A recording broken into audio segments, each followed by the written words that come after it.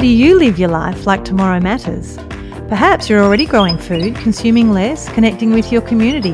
Perhaps you're already thinking hard, keen to see the world a little slower, greener, healthier. But where to begin? Here on the Future Steading podcast, we dig deep into the hearts and minds of blissfully normal people doing bloody amazing things, unearthing their moments of contradiction, their hopes and fears for the future, and what galvanises them to action, in the name of inspiring all of us to do a little more in shaping a better future today. I'm Katie. And I'm Jade, and this is Future Steading.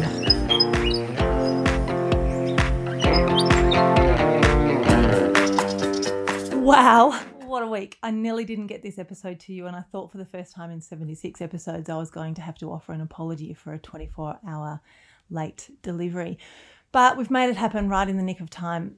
Despite the odds, it's been one of those weeks where loads and loads of things have just stacked up. One or two would have been okay, but we've had COVID exposure sites, so we've had isolation going on within us and the woofers.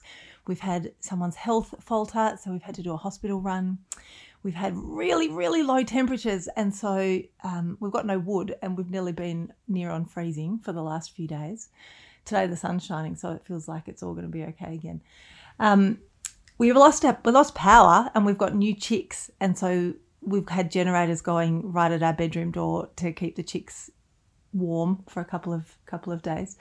We lost internet, which meant I couldn't get any of this information through to the sound technician. So it's been one of those weeks where you think, yeah, one or two would be okay, but because we've got lots and lots of things going, it really makes you question your resilience. And it also really makes you question what matters. What does enough look like so that you really feel secure and like you are well embedded and resilient for a changing future? And I asked this question of Tammy Jonas, who we're chatting with today. Tammy is the president of the Australian Food Sovereignty Alliance. She's a previous academic, but well and truly an embedded, hands-in-the-dirt farmer at Jonai Farms, where she's also the mistress meatsmith. And she's without doubt the sometimes blunt but amazingly capable voice of the small farming movement in Australia. She edited Farming Democracy and represents the UN on a number of developmental issues. She's without doubt a power of information, inspiration, and actually hope. It sometimes feels like her academic language can feel a bit daunting, but actually there's so much hope in it and there's so much realness in it that I came away feeling incredibly elated, and I hope you will too.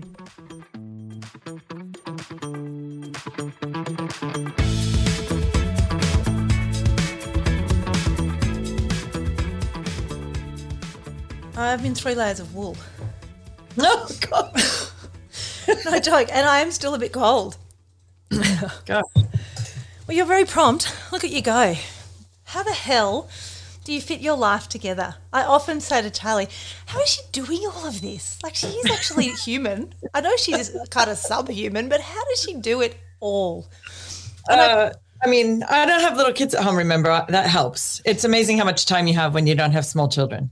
You do still have 3, and you do still have woofers and interns and moving parts. You've just got a lot of moving parts. Yeah, it's a pretty well-oiled machine, though. People who've come and stayed with us in the last couple of years have been like, wow. Every Monday morning we have a team meeting, and the first agenda item on that meeting is the land's priorities. We ask, what are the priorities of the land? And further down the agenda, we get to tell our priorities as well, but we want to make sure the land's priorities are first. Heard first. And that guides the week's work, what the land's telling us it needs. And we sat down a couple of weeks ago and said, okay, let's have a longer session and ask what the planet's telling us. And so we had a big heartfelt chat about what we felt the planet was telling us about what human intervention on it was doing. And our work here has been so focused on undoing some of that for a long time. It wasn't a foreign conversation for us. But then we said, okay, now let's say the planet's going to need to keep telling us this for quite a long time. What's our response to that going to be every single day right now? Not expecting that by December, we might be able to have workshops again, or by January, things might be different. Atticus might be able to move to the city. We're not we're not thinking in those ways anymore. We've decided to reject the expectation of change and to be mindful and present with the new uncertain normal. And that's actually what we're just going to sit with. And we're leaning into the discomfort of it and finding our mindful, joyful practice every day as it is, not as we are expecting or hoping it to be in a couple of months' time.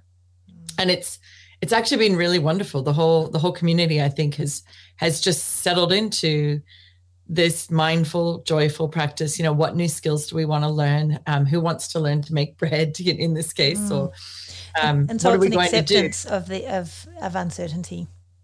Absolutely. We've just, and it feels so much better than thinking, oh, we'll be able to do those things we used to do again. Yeah. We're like, we don't have expectations about that. Yeah, we may never actually get back to that as a reality. So this is the new reality, and let's embrace and see what it can give us. We're not speculating about any of that. We're just sitting with what it is every day. And every day there's still a beautiful sky, and there's still green plants, and there's still pigs that need food, and there's still community that needs care. And now you've got the headspace to do that because you're not holding really tight grip on what was.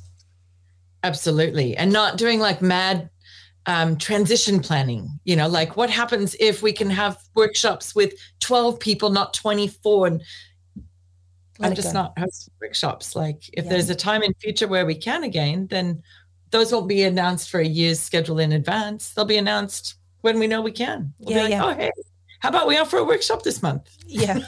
Who's up? Yeah, it's pretty sound advice, because I tell you, the quicksand flooring that we're all standing on is not going away. And, you know, there's an affirmation I read when I was 18 that I have tried to follow and been really shit at my whole life, which is, it says, it goes, I kneel at your altar, I drink from your well, I have no expectations, I am not subject to disappointment. And I have tried my whole life to not have expectations and not be subject to disappointment. And I'm here to tell you at 50, I think I finally got there. Hey, talk to me about your PhD. This is your second PhD, isn't it? So your first one, actually, I'm fascinated by your first one. I abandoned the first PhD. I didn't finish it. And that one, it's interesting because it was around food. It was food cultures and sort of focusing on consumption. And then when we got to the farm, I didn't want to be an academic anymore. And I'd gained the research skills and the kind of critical inquiry that I needed. And I felt like I could move on because I wasn't fascinated with questions of consumption anymore. I was fascinated by how much production drives consumption choices. And so I sort of abandoned the academy for years. And then when I got offered this PhD, I went, on rare breed livestock, and I can make it about an agroecological transition and the role of governance. What?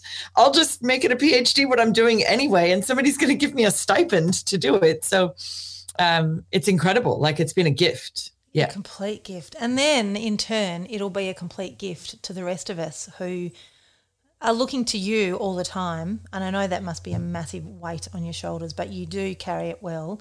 That's leadership, I mean. But also that doggedness to just square your shoulders and carry the rest of our curiosity and the rest of our questions and the rest of our mistakes. And you're kind of pushing ahead from the front. You lead from the front. And it's funny though, Jade, I love that you said doggedness because I think it describes me so well. And do you know I'm actually also a Virgo dog? I don't think I knew you were a Virgo. Yeah, it's so true though. And this last year doing all the PhD research has just deepened and strengthened my capacity for the work like so much. And during the UN food systems counter mobilization stuff we've been doing, like I just in the global movement, I'm just like this content machine. They just go, Shamali will contact me and just like, Tammy, we need you in the Asia Pacific mobilization. And I'll be like, okay, when is it? She's like, tomorrow. And I go, okay. So it's all in there. I've just got to find the filing cabinet. There. I've been doing so much of it, you know, like right now I'm meant to be writing a journal article for a journal called Development. That's a very policy and activist focused journal. And again, I was given 2 weeks notice to get in a journal article on the Asia Pacific mobilizations around the Food Systems Summit and consult with my comrades around the region. So I've got to get the draft ready today so I can send it out because it's due on the 20th. So I should feel really, really grateful that you've squashed me in. No wonder you were sitting there very efficiently waiting. Where the hell is she? You keep providing a platform for people to share these things, right? And that's so important. What's the point of doing any of the work if you don't tell people what you're learning? So like I'm a vessel. Yeah, and also there's something around, and I know I just framed you as our square-shouldered leader that we're all looking to, but you're also a comrade that stands by our side because your hands are in the dirt. And I do actually want to ask you about that. You seem to transcend the world of academia, the world of, policy, political leadership, but you're also in the dirt. Yeah, completely for real. Totally for real. And one, it gives you credibility and it gives us, in terms of those who are trying to work out what our methods of practice look like, it gives us confidence that we can go to someone like you and say, well, what do you think? But also it's a really rare trait to find someone or meet someone that's got the ability to transcend all of those different genres. I would love to know your thoughts on, one, where you think you naturally fit best, or two, whether you're this polyjobist, and two, whether or not you think there is value at all tiers or not. Have you come to a conclusion? You've been doing this a long time now in lots of different ways. Have you come to a conclusion that says, look, I did used to do more of this, but I don't now because of this? And I do have well-formed views on it. Yeah. I have hit record because great. Okay. Because I actually find that sometimes these preambles are actually the most great. Good. Engaged. Look, I have fully formed views on the tiers, the idea of like the levels that people work at. And I've worked with so many people in the movement whose energy is best spent with their hands in soil and building the food system where they are. And that's actually Stuart. I'm married to that. That's where his talent is best used, is here building and growing. Not advocating in the UN, like he would honestly be like, shoot me now if he had to do that. And then in the kind of, being a local community activist, and then being a state kind of lobbyist, and being an academic and writing for those audiences. I do all of them because I actually find joy in all of them. And if I only do one of them, I start to get the same as anybody else. You start to get the burnout, the being worn out from one kind of thing, whereas just fatigue. I work on one very complex problem, food sovereignty, so phrased, but everything from getting my seedlings going in the greenhouse and making sure when it's a sunny day I spend time with hands in soil, to making sure that I always clear the schedule to be there for the entire butchery schedule, because I love butchery, and it's a mindful craft where I'm not thinking about writing in journal articles. I'm thinking about separating mussels in a way that's really beautiful and going to be delicious for the people who eat it. And that nourishes me in a totally different way. And the camaraderie with the team when we're in there too, it's just a really different way to spend the day than in front of a computer. And I think that those who are helping me with the butchery in there too, like that role that Simon plays in helping run that whole space is super important to the whole movement, because if Simon didn't do that, I couldn't then do the UN stuff, right? Yeah, that's right. And so he doesn't need to be doing the academic or the global stuff either. The global stuff too is, there are very few of us who need to be doing that. I was going to ask you that, because essentially what you're talking about is food sovereignty, which is about localization, and you talk often about how we don't need to be scaling up, we need to be scaling out, and we need lots and lots of small rather than few large. But then suddenly you find yourself in this sphere, which is almost a complete oxymoron, where you are, or a paradox, where you are actually fighting for local at a global scale. Yeah, absolutely. And it's like brain breaking sometimes. Like you have to sort of, you're reading UN policy documents and trying to relate them back to your daily praxis, and trying to help your daily praxis inform their policy writing. And it's not always that coherent, and it's not always, sometimes I just reviewed an FAO document on sustainable livestock production and small scale farmers, and And they did a great job of grounding. They had what they call good practices or promising practices to support small-scale livestock growers, and they used living examples for this guidance document that will be created. So that was an example of good policy for me. It actually spoke to grounded experiences. But so many of these, I mean, I've got the global biodiversity framework that we're working on at the moment. Ensure that all land and sea areas globally are under integrated biodiversity, inclusive spatial planning, addressing land and sea use change, retaining existing intact and wilderness areas. Try implementing that in Hebridenshire. So that's motherhood statement that doesn't actually land. Yeah. Yes, it's much harder for that stuff to feel as meaningful because you know that most of your policymakers locally are never going to see this document. And that's one of the things I'm trying to do is understand how to link good global governance initiatives to well-meaning local communities, because they've got so much science behind what they're saying we should be doing in some of these motherhood statements. So now how to link up that daily. And it's an art. It truly is an art, being able to take the intellectual version and put it into the on-the-ground, everyday Joe version and still feel evocative and still feel desirable for people to want to take it and chew it and work with it. Yeah, and it's something I'm still really working on. It's hard. It's really hard. And I do with AFSA a lot, where the committee members not as involved with the international work will be like, can you explain the relevance of this bit of work that we're apparently involved in? In terms that makes sense. Yeah, and so interpreting that is a really important part of, I think, the roles that people like me and Georgie on the committee are playing. So AFSA, you just made reference to AFSA, which is the Australian Food Sovereignty Alliance, which you are the founding president of. Not founding. I was the second president, actually. Were you? I did not know that. Yes. Yeah, a man called Michael Croft up in who was a farmer outside of Canberra. He was the founding president. What I would love to ask, and it sits slightly outside of food, I mean, clearly that is all about food sovereignty, but what are your thoughts on the general state of consumption sovereignty? We as in the people having choice of what they eat?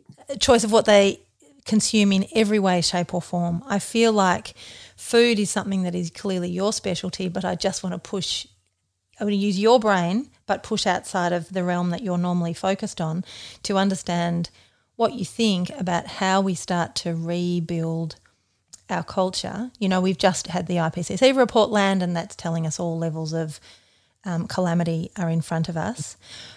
But truly what it tells us outside of the stats is that we have this culture that is broken, and we are so committed to growth and industrialisation and overconsumption. How do we actually look at sovereignty from a consumption perspective where culture plays a role? How do we change that culture? I mean, that's a huge question, right? Especially in the most urbanized country in the world where, 85% of our people live in cities. And growing rapidly. And yeah, that's although with the pandemic, there's an argument that it's kind of flipping back again a bit, isn't it? That is true. Where you are right now and where I am right now in Dalesford and Beechworth. Yeah. Yep. I think the best things that are happening to fix some of the problems around consumption are happening very grassroots level of people empowering other people to take control of their lives again and their competencies. And, we had a really interesting conversation over coffee this morning about Mads, who's now living with us, who's 25. And she was saying how, she didn't grow up in a house where they made bread or yogurt. And every time she's learned another one of these skills here or somewhere else, she's been like, why didn't we do this? It's like not even that hard. And she says, we're so incompetent, but like I look at these things in the supermarket and there's like 12 brands of yogurt. And I'm like, you know how to make yogurt? You just like use other yogurt. Yeah. Like these realizations dawning on her that you just make yogurt with yogurt and milk. It's not that hard. Yeah. And so I think those realizations they're huge kind of light bulb moments, but the actual skills that people have lost are not that difficult to regain. And so you just need lots of champions in the community kind of going around going, oh, well, I can teach you some more of these basic food literacy competences, or whether, as you say, other forms of consumption, whether it's mending your clothes or obviously growing gardens is also not that hard once you start to do it and pay a lot of attention and get the pleasure from biophilia, putting your hands in the soil. So I think for me, the most empowering way to change consumption, the problems of consumption, is to take power back in people's own hands, quite literally, one thing at a time. Maybe it's just, bread with the dry yeast at first and before you try sourdough. Maybe it's, maybe it is as simple as yogurt. But I think it's not something you can buy. I guess the important message our champions need to be taking out there is that we can't buy our way out of this mess.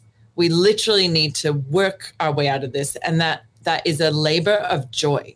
The reclaiming of competence is so, as you know from your life too, it is so joyful to be competent and to do the labor that nurtures us.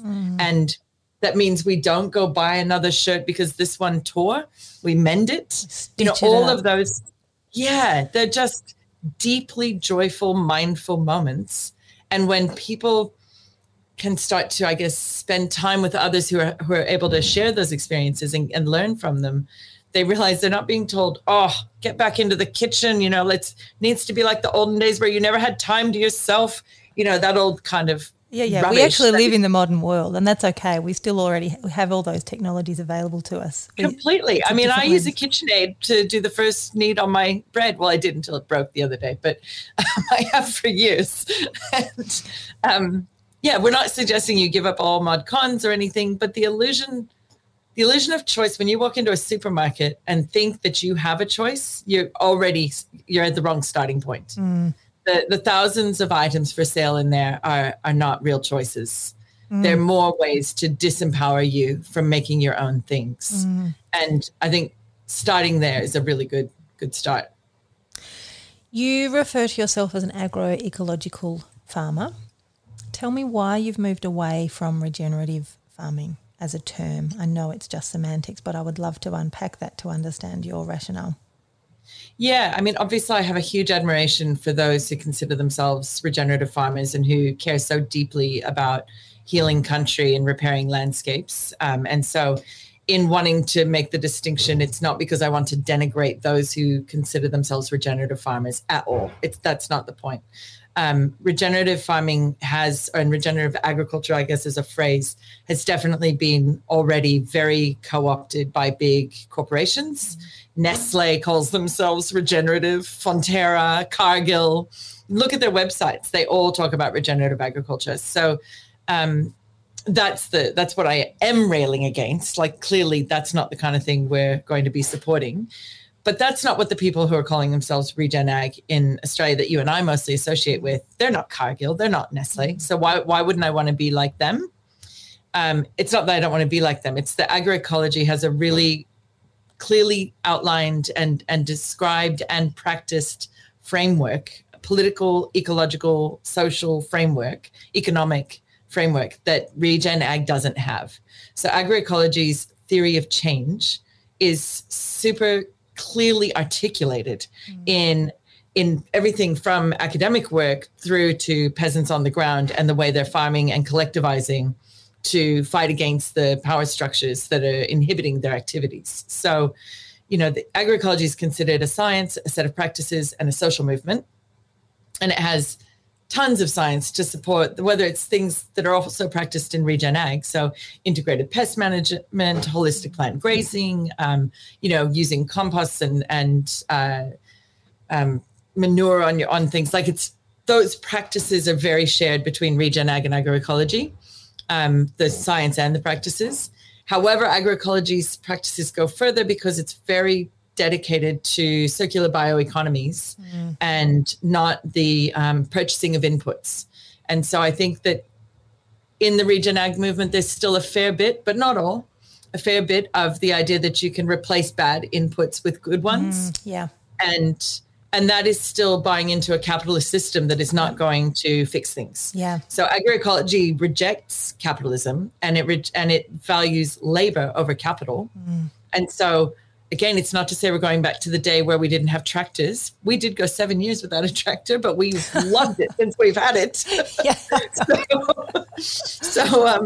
So yeah, it's not suggesting you never put money into capital, what people consider capital.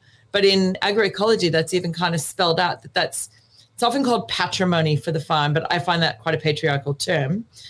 So we call it benefaction. So if you buy a tractor, it's not because you're using it to write down your revenue and be able to pay less taxes and to be able to sell it later and upgrade later. It's because it enables the farm to do its activities more efficiently so that people can spend their day doing more joyful tasks instead of the repetitive lifting of 22 tons of rice. Yeah, fair call. On a truck. I was talking with Matthew Evans last week at Fat Pig Farm. He's like, "No, we don't have a tractor yet." I was like, "Jesus, are you kidding? Who doesn't have a tractor?" If we weren't so reliant on waste stream feed here, we still would be okay without a tractor. Like I said, we did 7 years even bringing in pallet loads of waste feed and unloading it all by hand, in like those fire lines, we'd sort of pass on like crates of milk and stuff. And that's where the value of having a labour-based economy that is highly valued comes in. So you've just said a whole stack of stuff and it's just prompted a whole series of questions in my brain, and I need to get them into some order so that I can capture this out of you in the most orderly way. But one of them is that you are really big on, so you've said that agroecology is a social movement, and you've also said that you highly value labour. And part of the way that you've undertaken to commit to that is through your internship program. I want to know two things. I want to know what that looks like academically, but I also want to know how that impacts your day-to-day existence and what a family that's operating in around that dynamic looks like. Has that at any time ever hit you between the eyes and made you think, Jesus, we just need to recalibrate and just go back to base with the family of five? Or has it always been that richly abundant, for the most part, sense of community at Jonai Farms? It's definitely been predominantly the richly abundant sense of community, but that's not to say it hasn't had difficulties for the kids sometimes when, if you have an intern come who thinks that they're going to be another parent or a big brother to the kids. Yeah. Like, that's not that welcome. And so I set some fairly clear boundaries when we see that in the early days of somebody arriving. Just like, like Atticus is in year 12 right now. He definitely does not need another person telling him when to get out of bed or do his homework. Like, he's got Stuart and I doing that already. Yeah. And that's sufficient. Yeah. So the current community is so deeply respectful of him being 17 and in year 12. And so there's none of those dynamics now, but certainly in the past, there've been a few who've come through who you just had to pull into line. I find particularly the boys, like the sort of having less patience for the kids. And, but it has not ever been it's never been a big enough downside to having interns to need to move away from this model. Like they've added richly to our lives since the beginning. And we've had a couple problematic ones. But we're humans, right? So that would be expected. Absolutely. But the most of them, by the way, we actually have our own Jonai community Facebook page, because there's this thing about, you can check it anytime you like, but you can never leave. That's Jonai. And actually, honestly, probably 8 or 10 of them who came to us from other parts of Australia or the world have stayed in this region, and are forming this beautiful young farming community around us. And actually, I was down in your patch a couple of weeks ago before lockdown was. Actually, I was there when they announced lockdown, and I had to get out of there by 1:00.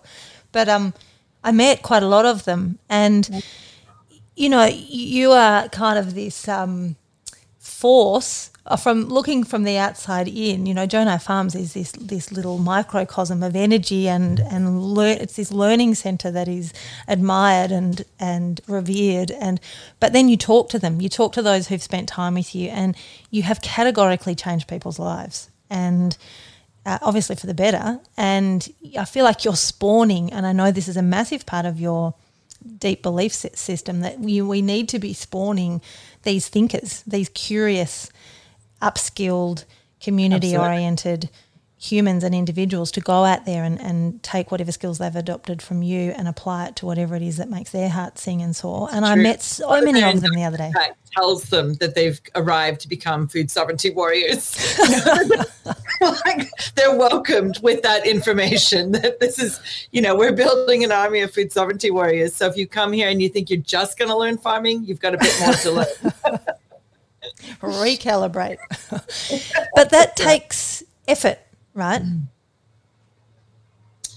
I mean, everything does, right? Yeah, I'm certainly never been shy of effort. So, yeah, it does. And some of them are more effort than others because some come less equipped socially and politically for the work. I don't know, but I'm here for it. Like, literally here for it. So, and I mean, like I said, Mads, who's here at the moment, she came for a short-term internship and then she's not leaving.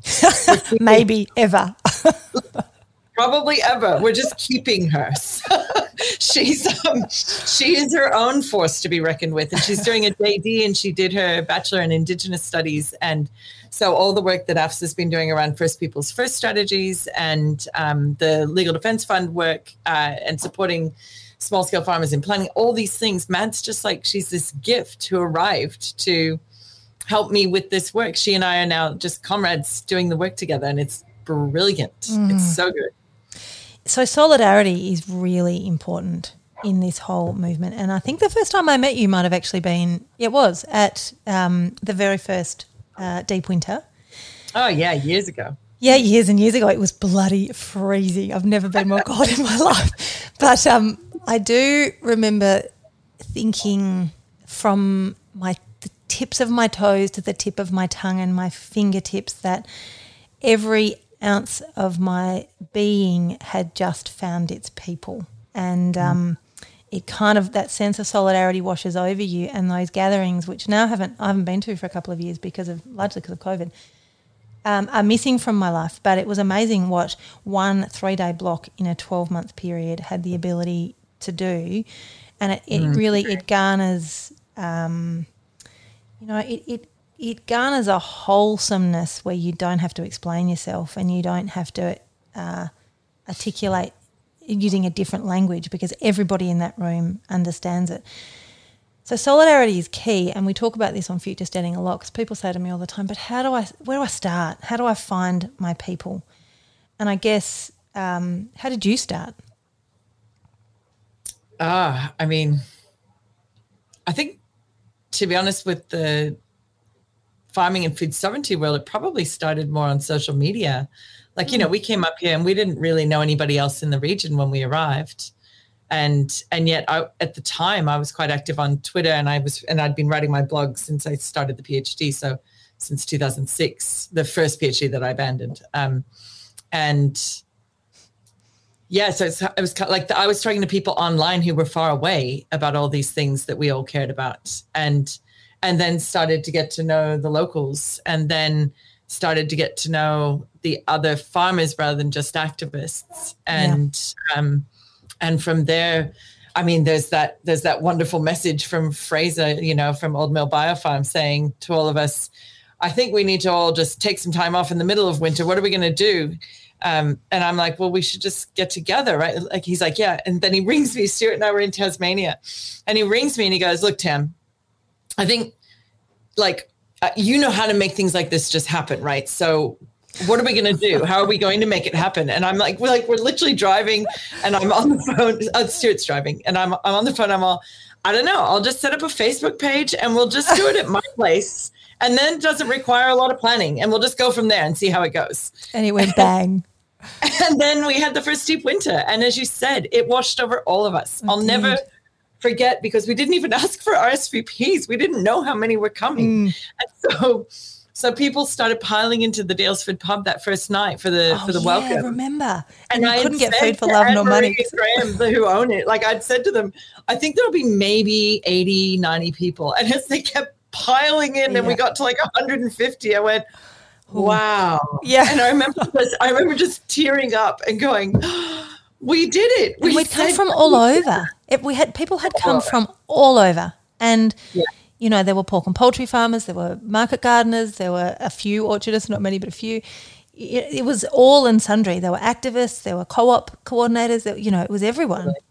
It was, and it was beautiful.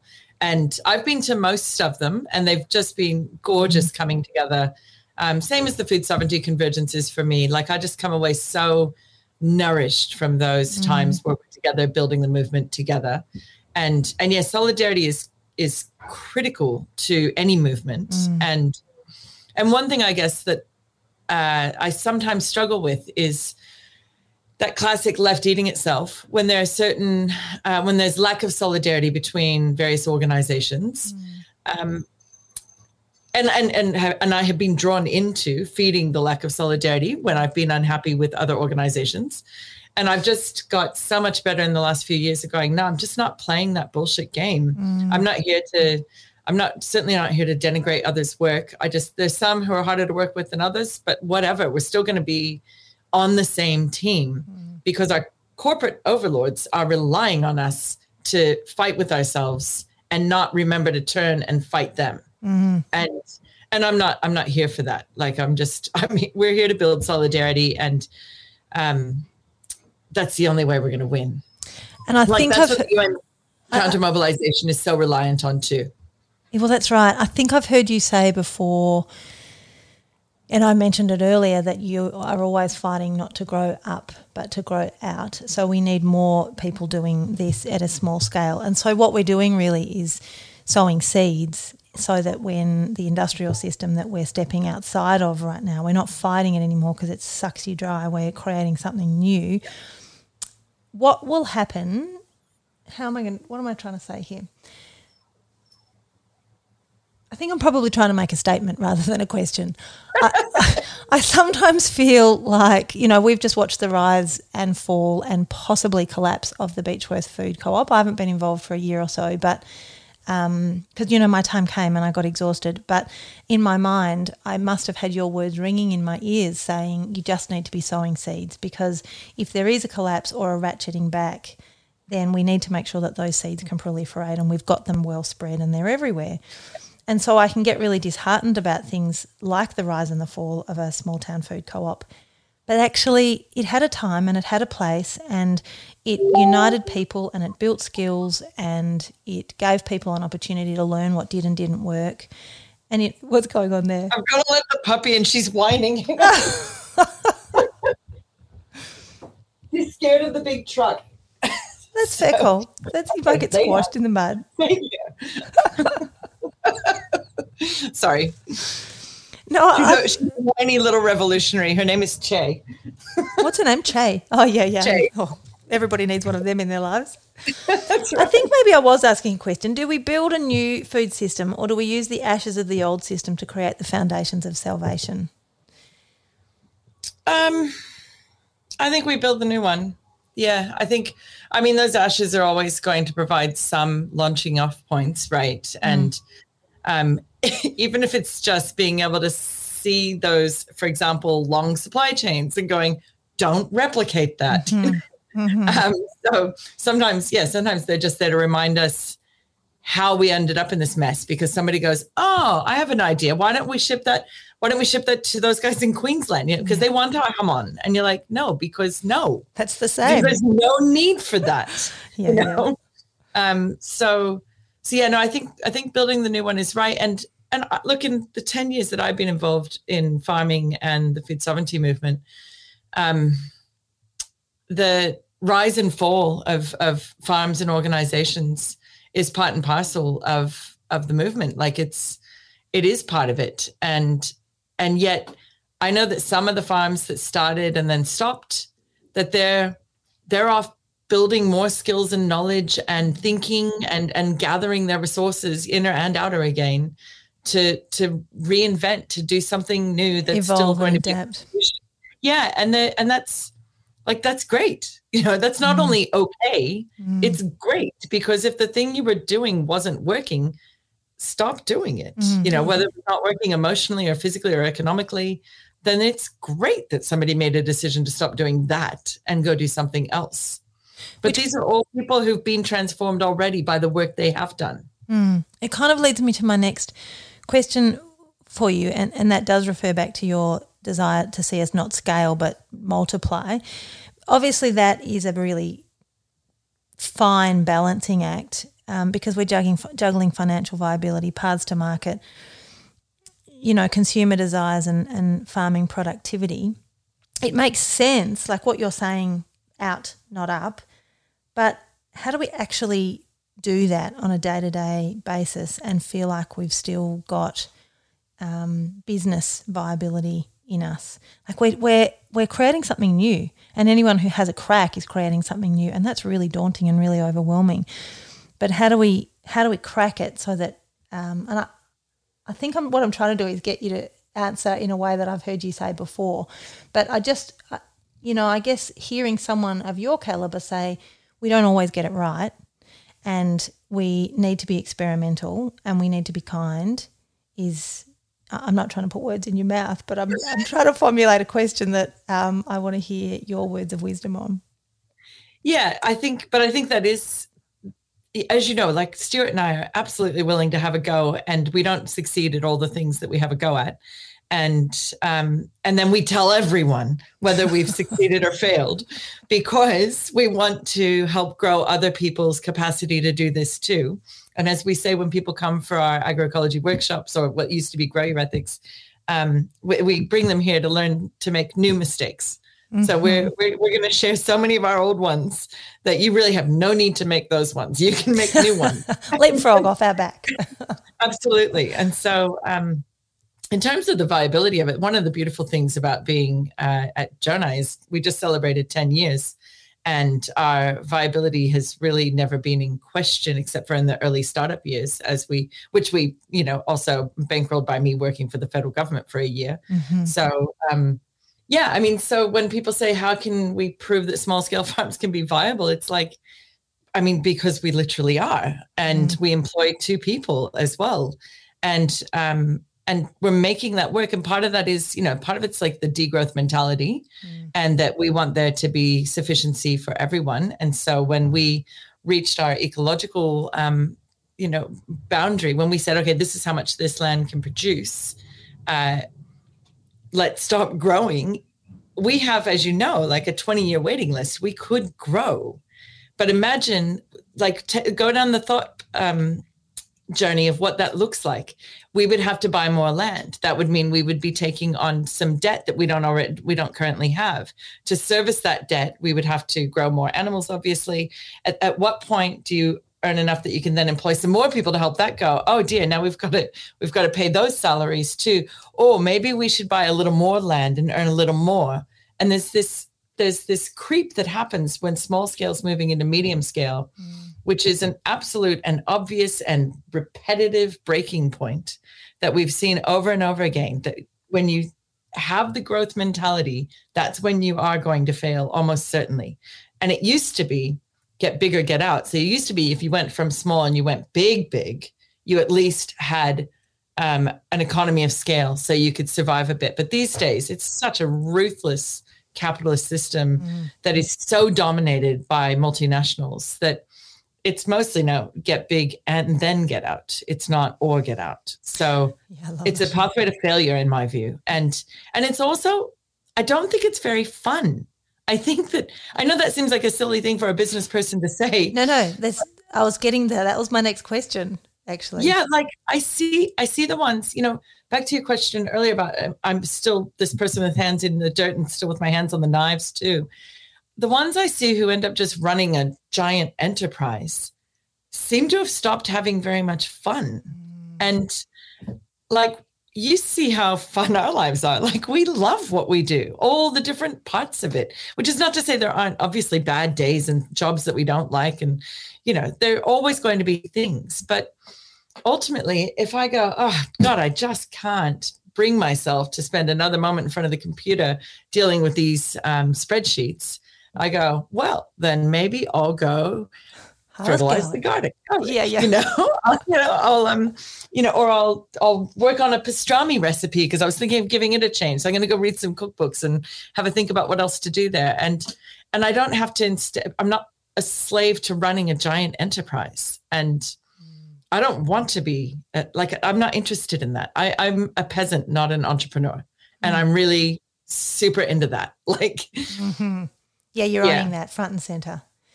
I've only known you for maybe 7 years, but I reckon, I don't know if it's just my opinion, I reckon you are more grey than you are black and white. And when I met you, I reckon you were more dogmatic than you are now. Do you reckon that's a fair assumption? And if it is, why would that be? Yeah, I mean, I think yes and no.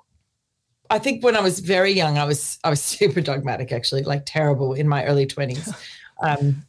God forbid, people listen to young people sometimes. It's just people who are opinionated like I was and still am. But I think, by the time I got up here when I was 40, I sort of was moving more away from that way of being in the world, but I was still pretty ranty. And I think part of that was I'd come off the back of being a keyboard warrior rather than someone with hands in soil. And so I used to consider myself a card-carrying member of the Outrageorati, and I handed in the membership card when I got here because I was so empowered by the work that we do. And I think the lower my rage levels came because of the joy my empowerment gave me, the more it leveled out my ability to see complexity and sit with it instead of needing things to be clear-cut. So I think that's been a big part of that journey. And then honestly, sheer age and the change of hormones when you go through perimenopause, I don't have the constant flush of hormones that make me feel certain things in certain ways. I can have a more measured approach because I don't flash rage anymore. And I don't, and also I'm such a committed activist. I've got my eye on the end game. And being antagonistic or binary isn't going to get me what I want, which is for all of us to have a food sovereign future where everyone has the right to good foods and good lives, So even if I'm right about something, is that what's even important? Yeah. Or is people being able to have a conversation and hear each other? Yeah. I feel like that's something I say to my kids all the time. Do you need to be right or do we need to be happy? Yes. Yeah. And just heard. People can't hear you if they think that you're shouting at them. Yeah. Yeah, and it's incredibly sound advice because I think we all go through, especially as we go through this transition of knowledge absorption, you go through a phase of thinking, oh God, I just found something that everybody has to know. So I need to make sure that everybody I come into contact with hears this because it's really important that they know this too and they then transition their lives. Now the accent that we're listening to is American, and there's a few things in that. I've heard you say a number of times that you grew up a white bread kid. You didn't live like this as a child. So at some point you went through a transition as well. So I imagine you have a pretty deep understanding of what people's journey kind of looks like. For sure. And it's taken you back to the States a number of times where you've got an incredible network. And I've no doubt there are things about what's happening in America that you have seen as learning for us to apply over here, but also for learnings for us to acknowledge and avoid over here. Are they a long way ahead of us? And which parts of it do we want to try and replicate and which parts don't we? I don't know that we can replicate the culture and history there is so different to ours. And it can be easily, you can easily think that they're more similar than they are, as I did when I first came from the States. Because you have, majority white colonized state with oppressed Indigenous people and other minority people of color. And so it kind of can look similar. But the history that has led to the divisions they have in America is not our history. And the divisions in Australia are really, really different. And I think more amenable to care and reform. I think they're just, it's very sad for me to see what happens in America. In terms of their farming movement, their grow mentality, even amongst the most kind of food sovereignty minded, the growth mentality is really much harder for them to shake, I think. I mean, you look at the start of the organics movement in the 60s and 70s in America, and by the 80s, it was an industry, not a movement. And that's happened here too, of course. So the industrialization of organics is a real and present thing that has destroyed the kind of credibility of certification schemes in many cases, because those who are genuinely organic farmers don't want to be associated with the big industrial organics. Yeah. So there's some things we have already mimicked and others we haven't. But the getting big thing is one where I feel like we have an opportunity to learn from their mistakes. You know, I remember Ben and Jerry's selling out to some big, like, I can't remember, Danone or somebody, and being like, what? These are just like these really cool guys in Vermont. What do you mean they sold out to the big guys? And all hope is lost. All hope is lost. But you see it in the farming movement all the time over there. So you've got like people like Bill Nyman, who ran Nyman Ranch and was doing pastured, also grazing cattle, but also pigs, which he then started, I think then he sold it, and then it's still called Nyman Ranch, but they have intensified to be more like outdoor bred mostly. And they have aggregated something like 300 farms or something to sell through the one brand. And you know, he now runs his own ranch with Nicolette Hahn Nyman in California, who wrote Righteous Pork Chop and Defending Beef. She's a really big advocate for our space, but they run a pretty big operation. And I think they import New Zealand beef in their off season. Mm-hmm. So like, it's just I think that going down the path of growth is what we have to avoid doing, which they've done. And our smaller population maybe makes that easier for us to do because we can give each other the warnings. You know, we can be like, hey, Jade, you guys are thinking of selling your apples to Queensland. What are you doing? You know. And also, am I reading between the lines when I hear you say a few comments that maybe it needs to remain a movement rather than an industry? Yeah, absolutely. Yeah. I think thinking in terms of industries is a big part of what's got us into this mess. And the idea that to be a successful business person, you have to be very business-like and you know, be like a manager. You know, I hear people talk about being managers of their own farms. Yeah. No, you're a jack of all trades. Today right? You're shoveling shit. Are you still a manager? Totally. Exactly. That's right. Right now you're cleaning the bandsaw, lady. Yeah. How's that going for management? You know, that's so true. And so I guess one of the things we've been trying to do here that I think there are people in America doing this, but not that many. It's like we went to the size the farm could be, and then we went, but it doesn't need to be. We actually got up to 14 sows, and we now run 9. So we came back because we thought that was better for land management, that we would more easily keep 100% ground cover if we had less pigs on the ground. And we, as we've scaled back and had more people helping run the system together, the more we grow our own food again. So we had some middle years of this decade where our gardens got more and more neglected while we were working ourselves into the state, right? And it wasn't because we were trying to grow, it's because we got to the size we thought would be right, and we found out it was actually a bit too much. Yeah. It was too much for the land and for the social life of our family. Oh, and so God, that I needed to hear that. That is just, I feel like so many people will need to hear that. It's okay to scale back from what your anticipated we pulled back. We produce less now. And so we garden more. And we're now kind of in this beautiful space where we're thinking about how we're going to have a much more abundant veggie garden in the coming year as well, because now it's the first spring that we've had the fully enclosed greenhouse. And so we're going to have enough tiny bit of surplus to sell to our CSA members of some things, right? Like that's how the garlic started with us as well. And And that's the true peasant's life. Like, you feed yourself first and you feed your surplus to the community. And that makes you enough money to bring back to the benefaction of the farm to maintain your resource base and your social life in a way that is harmonious with nature. Like that. And harmonious with your social group. You know, you share daily. In fact, I think when we were organising the time for this, you said, I can't do it later because that's our community lunch. And that doesn't get moved for anything. Yes. It doesn't. That is so good. I protect our meal times a lot more carefully than any other thing in my schedule. The community sits down for 3 meals a day together, and that's fixed in stone. Mm. Yeah. Yeah, and I imagine that's what we valued.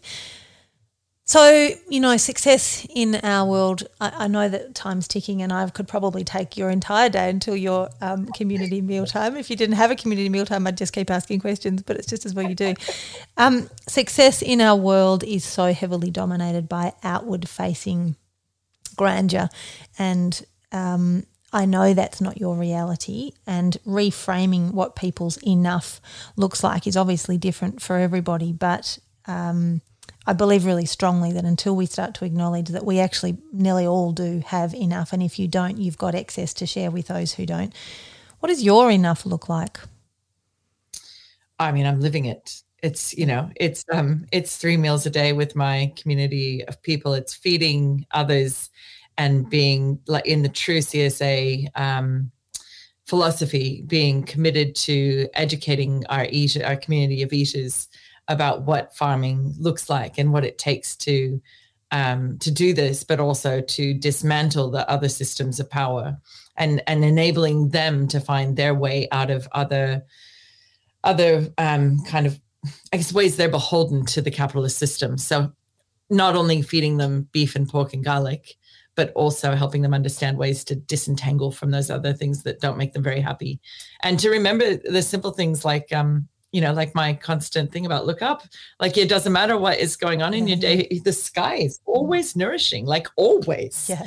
And so my enough is being able to see the sky and feed ourselves and our community here on farm and more broadly, and be nourished by all of that enough to fight for others' right to have what we have. You know, pretty much every year I just ask for everyone else to have what we have. So I guess I'm living my enough. Yeah.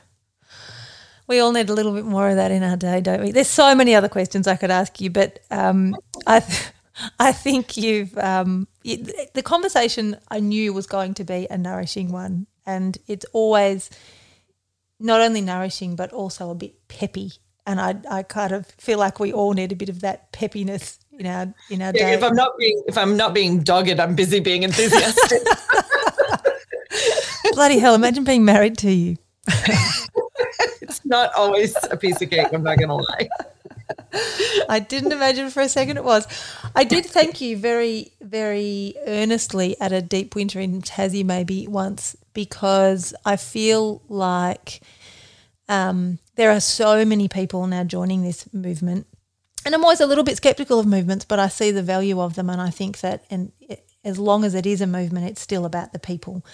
And I thanked you earnestly because it's really tough at the top, and you're spearheading, and sometimes bluntly, but you are spearheading this on behalf of so many people who want and can see the value of what it is that you're talking about and that you so earnestly and relentlessly articulate on our behalf. And not everybody can do that. In fact, very, very few people. I opened this interview by asking you how the hell you do it all.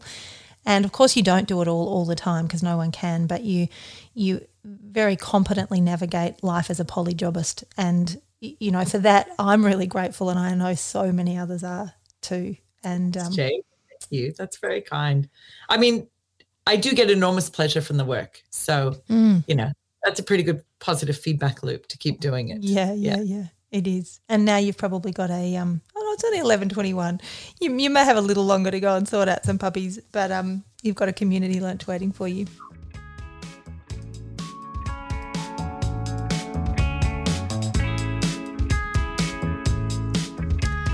And understand if that episode required a re-listen with a pen and paper in hand.